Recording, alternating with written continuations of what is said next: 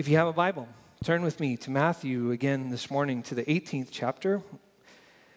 We are at the end of the fourth major section of teaching. As I've said to you, there are 5 major sections of teaching in Matthew, beginning with the first one, the Sermon on the Mount. Some scholars think that's Matthew's way of re-articulating the 5 books of the law in this great gospel that he is giving us of the life of Jesus. But today we find ourselves at the end of this amazing sermon on the kingdom in verse 21 through verse 35. If you're able this morning, I'd invite you to stand with me in honor of the Lord's word. Then Peter said to Jesus, "Lord, how many times should I forgive my brother or sister who sins against me? Should I forgive as many as 7 times?" Jesus said, "Not just 7 times, but rather as many as 77 times. There's a little footnote that you can go down to that says it could be translated 70 times, 7 times. Jesus said, "Not just 7 times, but rather as many as 77 times. Therefore, the kingdom of heaven is like a king who wanted to settle accounts with his servants. When he began to settle accounts, they brought to him a servant who owed him 10,000 bags of gold. Because the servant didn't have enough to pay it back, the master ordered that he should be sold along with his wife and children and everything he had, and that the proceeds should be used as payment. But the servant fell down, kneeled before him, and said, 'Please be patient with me, and I'll pay you back.' The master had compassion on that servant, released him, and forgave the loan. When the servant went out, he found one of his fellow servants who owed him 100 coins. He grabbed him around the throat and said, 'Pay me back what you owe me.' Then his fellow servant fell down and begged him, 'Be patient with me and I'll pay you back.' But he refused. Instead, he threw him into prison until he had paid back his debt. When his fellow servants saw what happened, they were deeply offended. They came and told the master all that had happened. His master called the first servant and said, 'You wicked servant, I forgave you all that debt because you appealed to me. Shouldn't you also have mercy on your fellow servant just as I had mercy on you?' His master was furious and handed him over to the guard, responsible for punishing prisoners until he had paid the whole debt. My heavenly Father will also do the same to you if you don't forgive your brother or sister from your heart." This is the word of God for the people of God. Thanks be to God. You may be seated. So I'm going to try another pop culture reference today. Usually they fall flat. I'm going to give it one more try. So I'm going to confess to you this morning that I love a song that I'm not supposed to like. It's a song that some of you also may like because it's unquestionably beautiful. It is objectively a beautiful song. But its beauty at times hides its deep subversiveness. In fact, across the last 50 years, next year will be the 50th anniversary of the writing of this song, which will make us feel old in just a moment. But across the last 50 years, it has been banned a number of times, especially in Christian schools. But I still like it. So in 1971, in the midst of political tensions over the Vietnam War, the great songwriter John Lennon wrote this now famous song. Imagine there's no heaven. It's easy if you try. No hell below us. Above us, only sky. Imagine all the people living for today. Imagine there's no countries. It isn't hard to do. Nothing to kill or die for. Here's the line I'm not supposed to like. And no religion, too. Imagine all the people living life in peace. You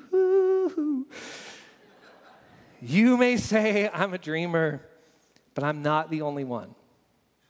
I hope someday you'll join us and the world will be as one. So part of what I love about that song, first of all, is the whole idea of imagination. So as I've said to you often, I think that what I'm here to do today and my calling as a preacher, pastor, is to, week after week, mess with you and your imagination. That we, all week long, our imaginations are shaped in certain kinds of ways to view and see the world. That's why I took off my glasses, because I, as so often say to you, I think of them as a kind of pair of glasses that we actually can't take off, but they're constantly being messed with. and refocused.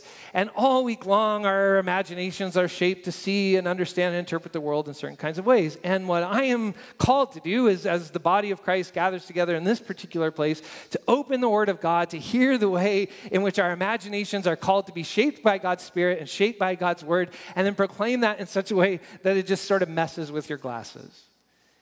And it begins to focus and realign our vision and imagination to understand the world not as we too often see it as broken and fragmented, but to see it as the place where God's Spirit dwells and where God's kingdom is breaking out. And so I like that Lennon wants to mess with our imaginations and get us to think about the world and imagine it in some pretty radical, subversive ways. But of course, what's problematic with the song, especially for a Christian pastor, is what Lennon wants us to imagine. A religionless, nationless, post-capitalist world where people then live in peace and harmony. And I know some of you are getting nervous and you're getting sweat right here. And you want to say, oh, hippie garbage. That kind of 70s, over-idealistic, over or under-politicized understanding of the world that's just kind of garbage. And I understand that. Trust me, I was raised not on Imagine, but I'm proud to be an Okie from Muskogee, which is God's answer to Imagine. No, I'm just kidding. But what haunts me about the song is that somehow John Lennon and those who love not just how the song sounds, but what the song means. What haunts me is that in Lennon's view, the world would have been less violent and less divided and less lethal without religion, perhaps without Christianity.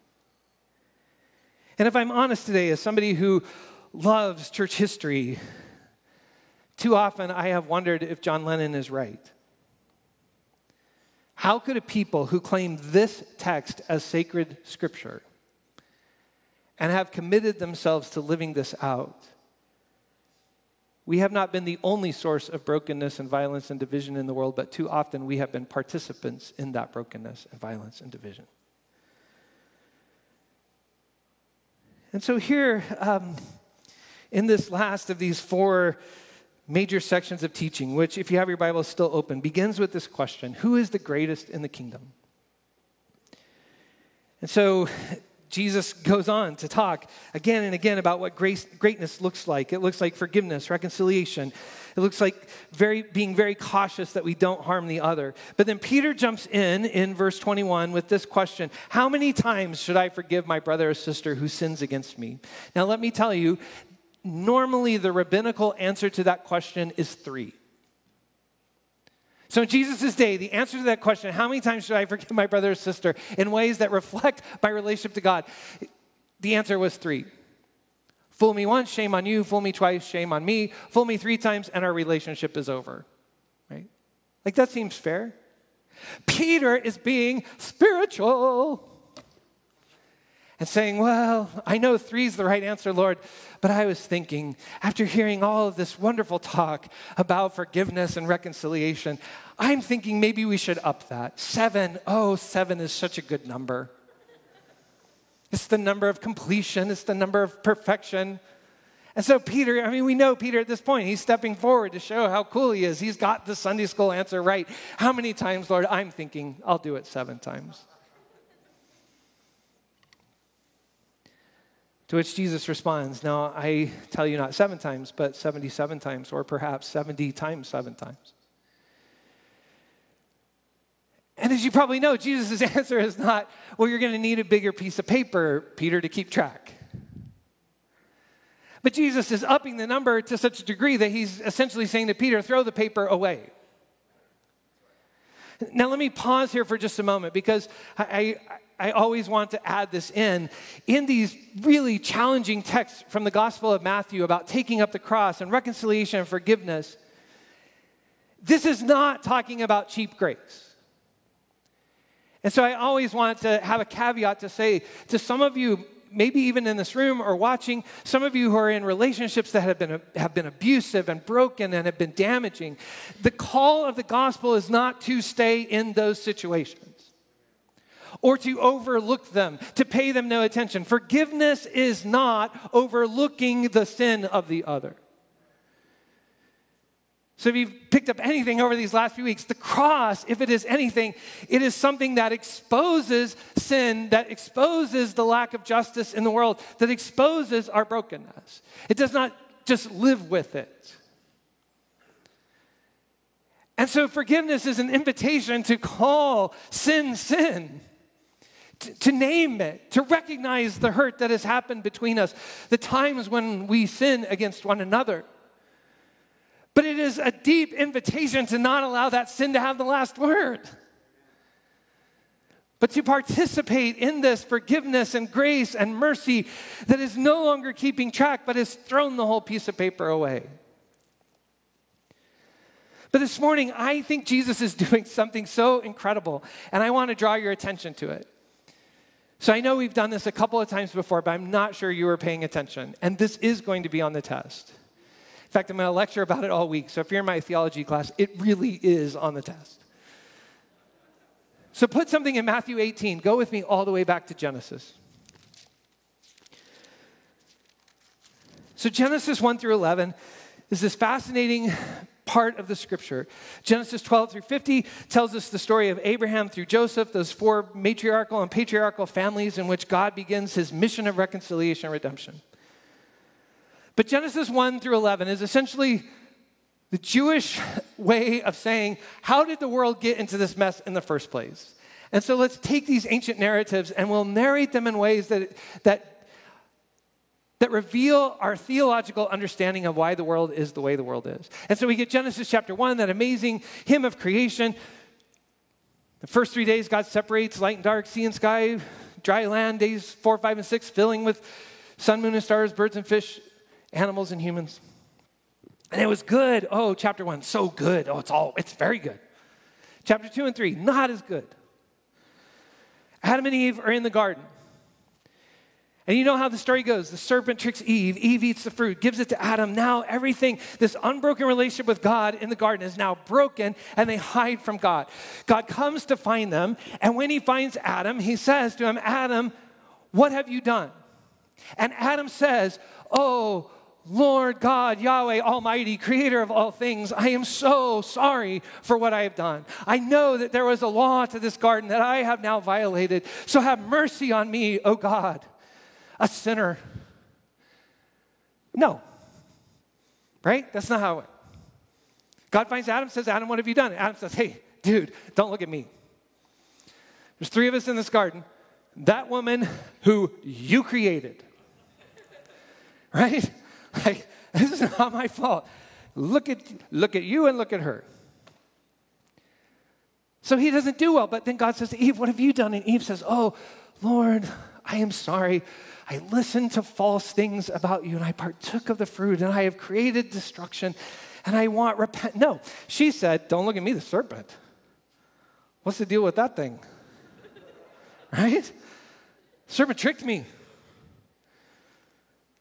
So it doesn't go well. There's no reconciliation. There is exile now from the garden. Now we get to generation 2, Cain and Abel. Fascinating story. Cain is a farmer. Abel is a sheep herder. They offer their gifts to the Lord. We don't know all the reasons they weren't acceptable, or Cain's was less acceptable than Abel's, but Abel's is accepted. It creates jealousy and anger in Cain's life. He takes him out to the field. He kills his brother Abel. God comes to Cain and says, Cain, what have you done? And Cain says, oh, God, I don't know why you have rejected me, but I am sorry. I clearly have done something wrong. I have allowed my anger to overcome my better sense. I've killed my brother Abel. I confess you're right in your judgment against me, but have mercy. No. Cain said, what? Oh, am I my brother's keeper? Whoa, right? Now God, right there, should have said, yes. But God, and we're already starting to learn some things about God, God says, Essentially, this would be horrible if what Cain has unleashed in the world gets further unleashed. So here's the thing. I'm going to put a mark on him. And if anyone acts on Cain the way Cain has acted to Abel, I will enact a vengeance sevenfold on them. Have mercy on Cain, who did not ask for mercy. Genesis 6:11, the Noah story, God looks at this creation he has made that now is kind of living in these cycles of patterns of violence and chaos and brokenness. And God says, oh, this breaks my heart. This is awful. And like looking at someone's body full of cancer and unleashing a kind of chemotherapy to try to take care of that cancer, God unleashes the waters of chaos to try to heal this violence that has corrupted the whole creation. But when it's all over, Noah gets drunk and naked, and we're kind of right back where we started, leading to Genesis 11, where you now have this empire that thinks we don't need God. We can become great by building this amazing economy and city, and we will not need anybody to care for us because we can care for ourselves. We do not have to depend on God because we have the strength and the might and the wealth to be able to take care of our own problems. And that leads to chaos and brokenness and a divided map. You with me? Now, if you have Genesis still open, go to chapter 4, verse 23. In the middle of it is a genealogy. The first genealogy in Scripture. It's only 7 generations. We've already talked about 7 today. Bing, bing, bing, bing, bing, right? Like if you hear 7, this is the number of completion. So our 7th ancestor from Adam, the embodiment of what humanness looks like is a guy named Lamech. Lamech, chapter 4, verse 23. Here's his song. Please underline this. Chapter 4, verse 23. Lamech had 3 sons, 2 wives. And now it's indented in your Bible because it's a kind of poem or song. I always joke, it's kind of a country and western song. Lamech grabs his guitar. He's got a truck, a dog, a shotgun. And he says, bong, bong, bong, bong. Lamech said to his wives, Ada and Zillah, listen to my voice. You wives of Lamech, woo, pay attention to my words. Choo-choo-choo. I have killed a man for wounding me, a boy for striking me. If Cain will be paid back 7 times, bum-ba-dum, Lamech will be avenged 77 times, and there's a footnote down in your Bible that says, or it could be 70 times 7 times. Now, I'm joking about that, but I really want you to know this song. Because I'm convinced that what Genesis is trying to say to us is, this is what's been woven into the heart of all of us. We do not have a heart of mercy and forgiveness. We have a heart of retribution and revenge.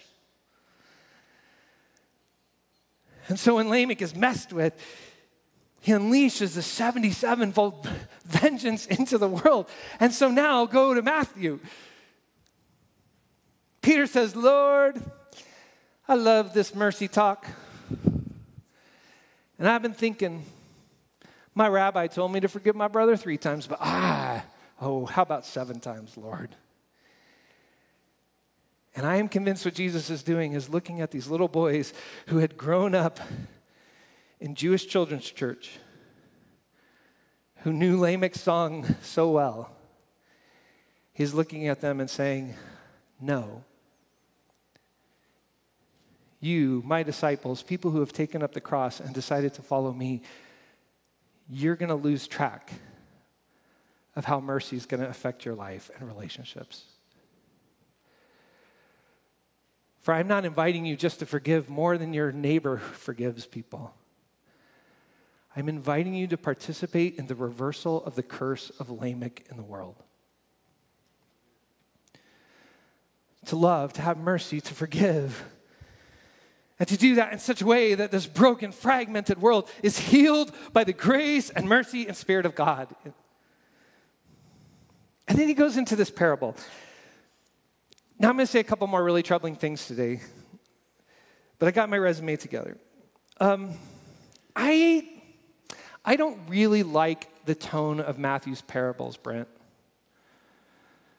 I know that may sound heretical to say, but if you go through Matthew, almost every parable of Jesus ends with a kind of judgment, a warning of judgment, like this one does.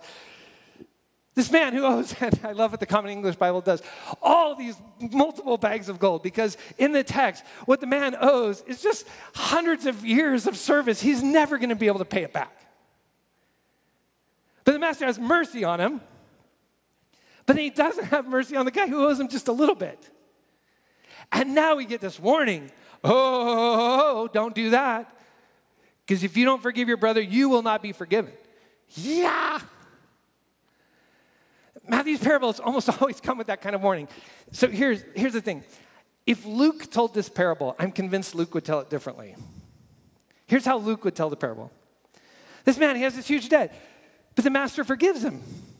And so then he goes out and he sees this neighbor who owes him a small debt, and he remembers, oh yes, the master forgave me that debt.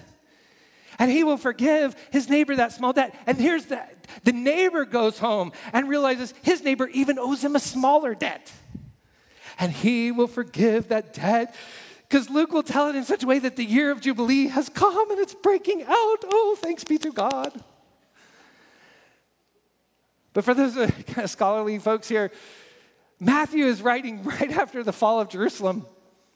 And he has seen what happens when destruction and judgment comes. And so he's saying to us who read this parable, listen, take this seriously. And not just because of the judgment of God, but because here's the problem. Those who live the life of Lamech, who continue to unleash a lack of mercy in the world, what you are doing is you are creating a world that is not merciful but judgmental. A world where the other is always a source of fear. And what happens, sisters and brothers, is we end up with a world where we are terrified of every stranger. And we're constantly thinking about how to protect ourselves. Why? Because we have unleashed a lack of mercy into the world.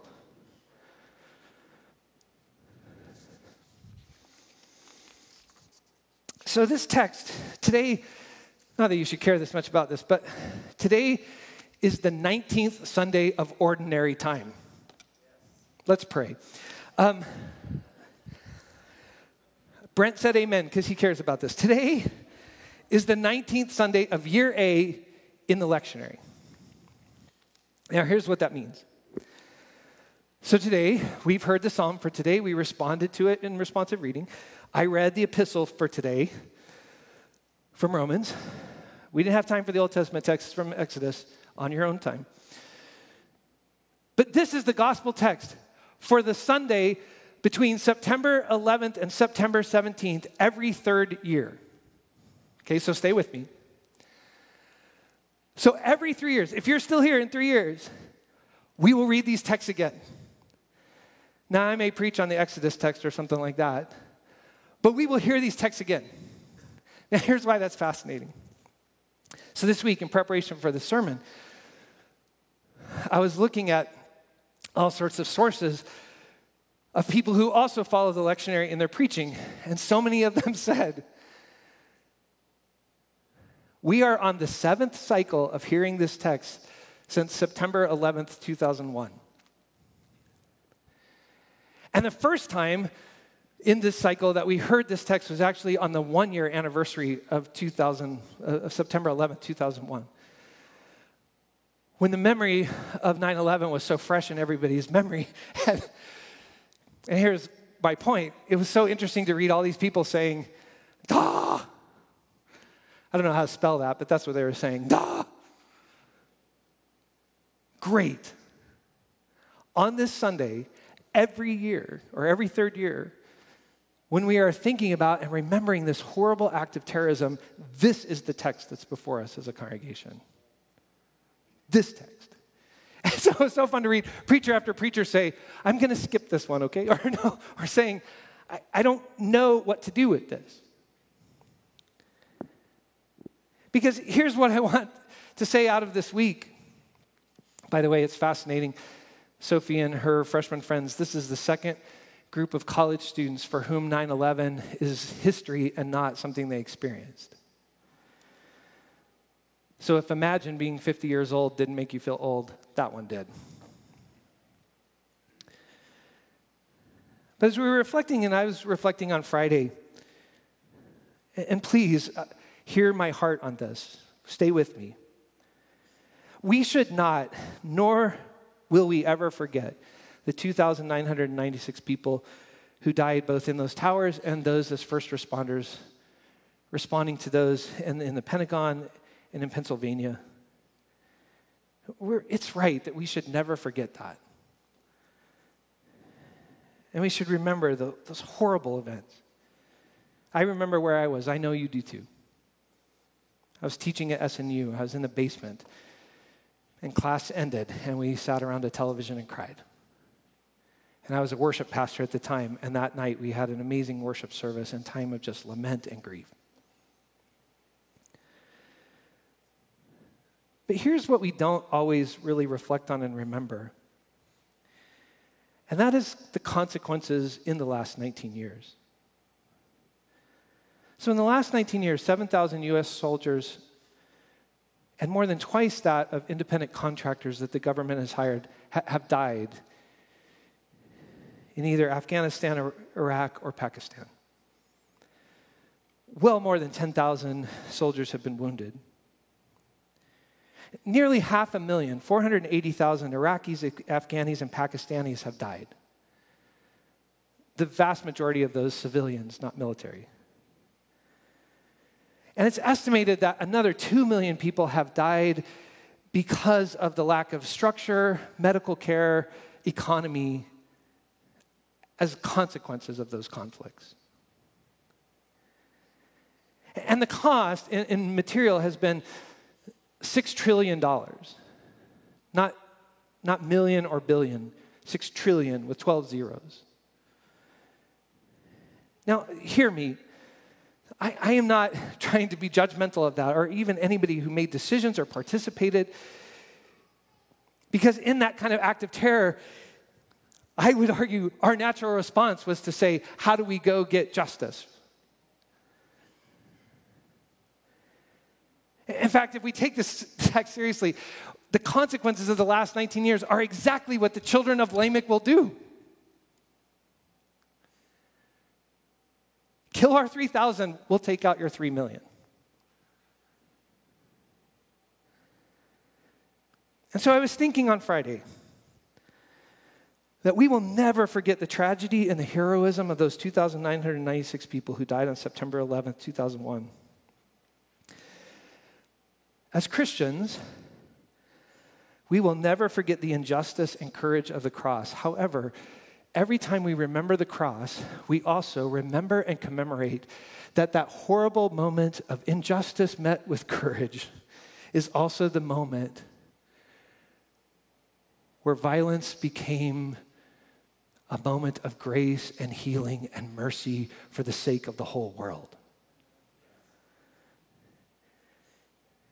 And so I have to say I was lamenting this week. Because although we will never forget 9/11, I just wish 19 years later, I do think there are some moments of grace that we can point to. I just wish we had more moments of healing to remember today.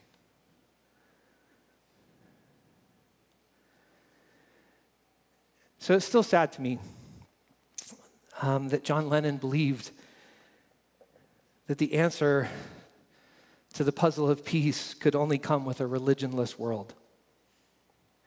By the way, though, that's not far off from what Dietrich Bonhoeffer thought too.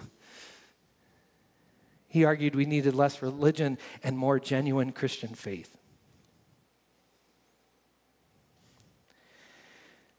And so if I could talk to John today, I can't, but if I could, I might say to John, imagine there is a heaven that is breaking into earth. It isn't easy. It is a gift of the Spirit. Imagine there is a hell, a place of judgment and death, largely of our own making. However, it is a place whose gates cannot stand up against the transforming grace and mercy of God. Imagine all the people living toward the day of God's glorious new creation. Imagine there's a kingdom where people from every nation, tribe, and language are included. We can do it, but it takes faith and perseverance. Imagine people laying down the sword, taking up the cross, and working for peace. No longer known as the children of Lamech, but as the Sermon on the Mount says, peacemakers who are known as the children of God. A people whose faith is not dividing, but making all things new. Imagine all the people living life in peace. The lion and the lamb laying down together. Yoo-hoo! You may say, I'm a dreamer. I'd prefer you said, I'm a believer. But I'm not the only one. For Christ is calling us to follow him in the way of mercy. And someday, even we children of Lamech will learn to live as one. God, help us today. Thanks a lot for putting this text today.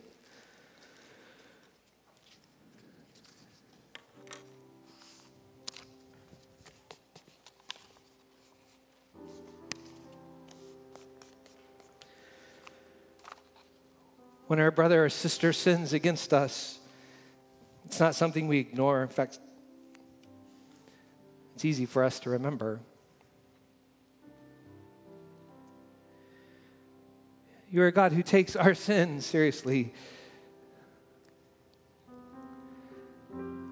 But you're a God, and thanks be to you, God, that your mercy triumphs over judgment.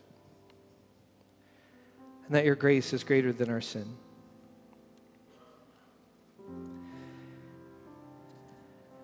And so we who are trying so hard to forgive our sisters and brothers in all of their different forms, 3 times, or maybe some of us super spiritual ones, 7. We need your help today to know how to throw away the piece of paper. And to live as people who have so received mercy that we cannot help but extend mercy to others.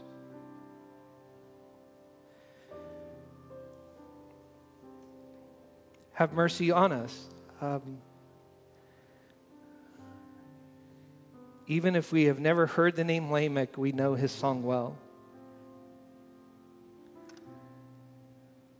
And so we look around our divided world today, and we are not pulling an Adam today. We are not saying, don't look at me, look at them and you. We will cry out like David, have mercy on us, O God, and teach us to have mercy on others. I pray this with all my strength today. May we no longer be known as the children of Lamech, but help us to make peace in the world so that we can be known as the children of God. Shape that imagination on us. Give us the habits that will form that imagination, and give us the Spirit that will empower us to live faithfully as those people in the world. For we pray this not in our name or the name of any leader, past or present or even future. We pray this in the name of the world's one true King, Jesus Christ, the risen one. It's his name we pray. And God's people said, amen, amen.